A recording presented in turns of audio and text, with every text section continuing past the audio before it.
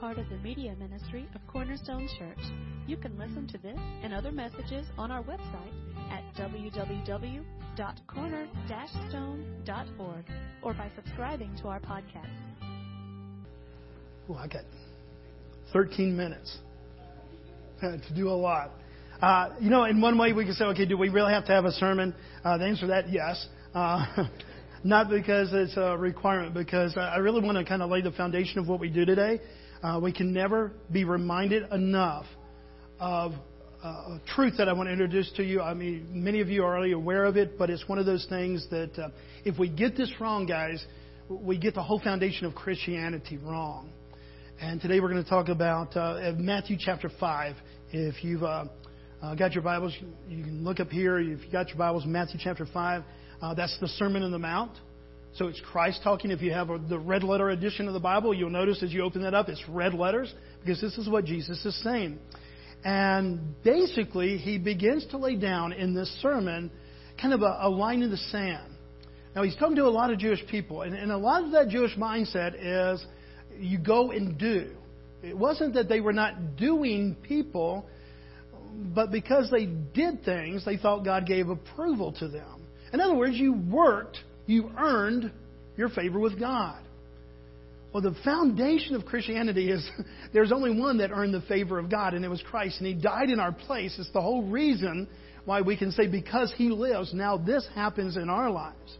And see, one of the things is we go out and we try to make impact in our community for different things, whether it's iServe, whether it's what we do today, whether you're working in schools or different places, any type of ministry you do. One of the things that if we're not careful gets into our mind is that God is just really, really pleased because we went out and did this, and He's pleased with us. Is God happy that we would go love on community? Yes.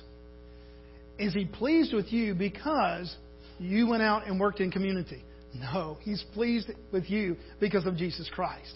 Now, again, that may seem like just a matter that, Bobby, aren't you kind of just mixing words or being particular? No, it's the whole foundation of Christianity. Is He pleased with us staying happy that we go out and honor His name and what He's done for us? Yes. But Christianity is something that we are. It is not something that we do. Any more than if you're married here today, that you are a husband or a wife, and that you're saying, okay, I'm a husband because it's what I do, instead of what you are. But here's the whole thing.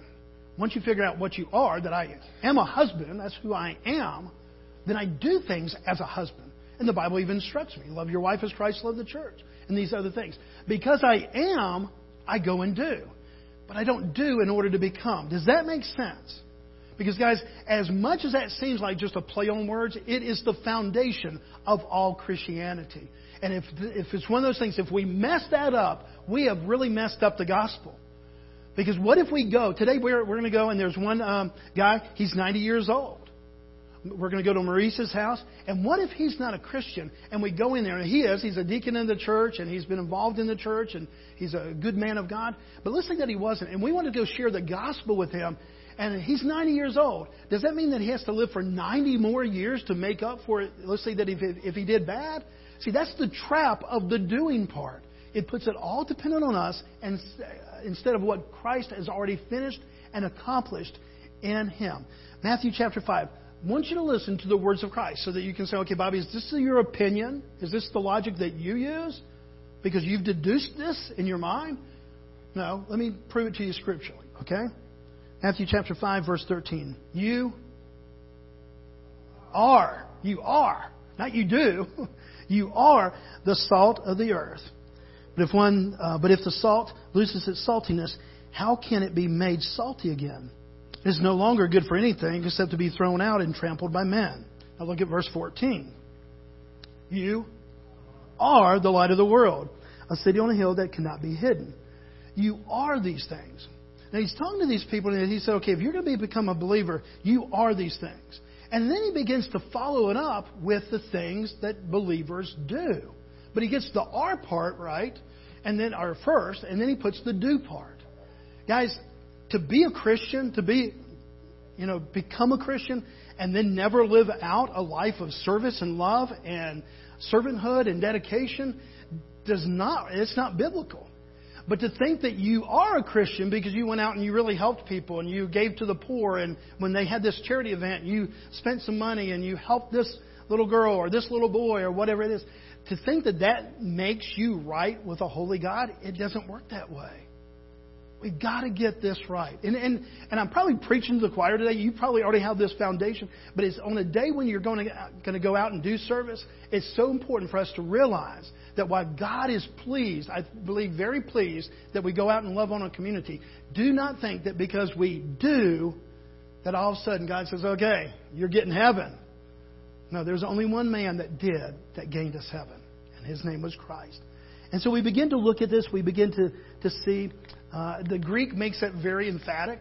The you part there is the central part of this in the Greek language. And so Christ is doing everything to point us to that. Now, what does salt do? It preserves, it purifies, it flavors. Back in biblical times, salt was really, really important. In fact, it was so important that people would actually sometimes get paid. Your weekly salary could be payment. Soldiers especially, they would be paid in salt, and then they could barter that and trade that with other things. Have you ever heard the phrase, he's not worth his salt? It really came from those biblical times. You pay, you say, man, he's not worthy of this payment that I'm going to give him. So that's what we're supposed to do, but it does not precede and make it to who we are. Does that make sense? Once we are in Christ, and once we come to that place where we have trusted Him and we put our whole hope on His rightness and His sacrifice to make us right with holy God, then we go out and what are we to do? We're to preserve, purify, flavor. What does light do? It illuminates. It reveals things. God has called us to do that. In biblical times, they didn't have electricity, so they would light these little lamps. A house would have that. And everybody knows that song. We're not going to sing it because I'm certainly not going to lead it. But do you hide it under a bushel? No, come on. Hide it under a bushel? No, yeah. Remember how we used to sing that back in camp? No. And that's what Jesus said. Look, because you are, this is now what you do. You illuminate. You reveal things because of the light of Christ. As that is foundational hope of the gospel. That God is not pleased with us today because of what we do. He's pleased with us because of what Christ has done. And that's now who we are if we've placed faith and trust in that provision of Christ. I want to end with this story. There's a guy that came and spoke to our men's group several years ago. And he is like the second in command at Southern Seminary. And he's written a whole bunch about biblical manhood and everything. And he's got some boys. And he's taught his boys from the very beginning, okay, this is kind of what biblical manhood is. And one of the things is that he taught them is that biblical men, Christian men, we protect the ladies of the house. And he was not doing that to be, some kind of male chauvinist or anything. He said, this is just our call. And so he'd instructed his young, sons to watch out for the sisters.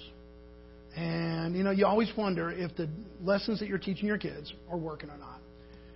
He was walking on the second story of his house one day, and he's coming by, and he looks out the window, and across the street, almost across the neighborhood, he sees his daughter. And she's up on this particular house, has a big hill. And she was on a big wheel. Remember big wheels? And so she's on the big wheel. And you could tell, different guys were taking their turns. But now the daughter's on there and about to come down this hill. And what they can't see, because there were some trees there, was that there was a car coming. Well, he's got the whole scope. There's a car coming. She's there. He bolts for the door. But he knows there's no way that he's going to get there in time. She starts coming down that hill. By the time he gets out to the house, he runs over there. And he sees that, she's safe and alive. But the son, her brother, his son, scraped knees, scraped arms, just bleeding. So what happened? Well, Dad, she started going down, and we saw this car, and then I just ran, and I threw myself and got my sister off, Dad. So, man, how did you do that? He said, because this is who we are, Dad. And so this is what we do. Can you only imagine that father's both pride and that joy of going, hey, it's sunk in. Because this is who we are, this is what we go and do. This morning, This is who we are. We're the body of Christ. We're the body of Christ. What a joy to be the body of Christ. And so this is what we do. We're salt. We're light. We go out there and we just love because He first loved us. We do not become Christians because we go out and do Christian things. We are Christians. And because of that joy and because of that impact of a heart change, it's not a habit necessarily. That could be religion. It's not a hobby, something we do in our own spirit. It is who we have become because He took out the heart of stone and He put in a heart of flesh. That's our calling today. That's our command. That's our joy today, that we get to go out there in that kind of hope and serve. All right, let's pray together, and then we've gathered, and we're about to go. Father, thank You that You've called us not just to gather. Father, we could be a holy huddle. And Father, we could gather together and we could make much of You and contain it right here in these four walls. But Father, You have called us to go and make disciples. Father, baptizing them in the name of the Father, the Son, and the Holy Spirit.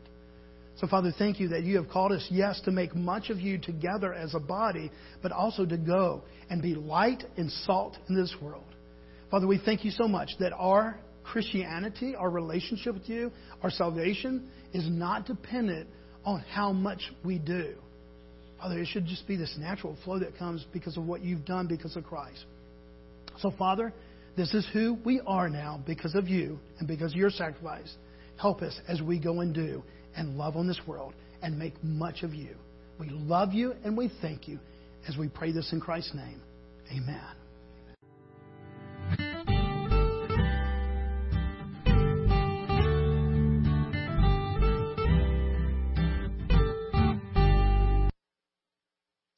Thank you for listening today.